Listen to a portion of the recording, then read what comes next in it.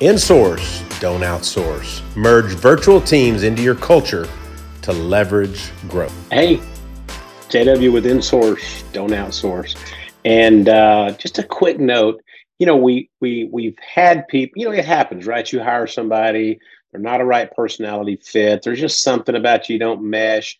It happens if you hire somebody in your office, and it happens in insourcing, outsourcing. What can we do? Well, you're just going to get with your client success a team member there in our office and just let them know, hey, it's not working out.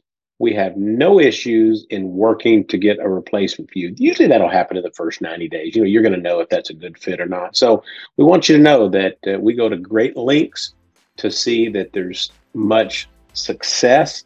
So our client success partners that we have in our office will be working as the go-between, the liaison, if you will, to make sure that you get the right fit, you get the right person that comes part of your team and becomes an influential member and to help you grow and take your business to the next level. So keep that in mind. Have a great week. Love to talk to you soon. Click on the discovery call if we can tell you more about what we do.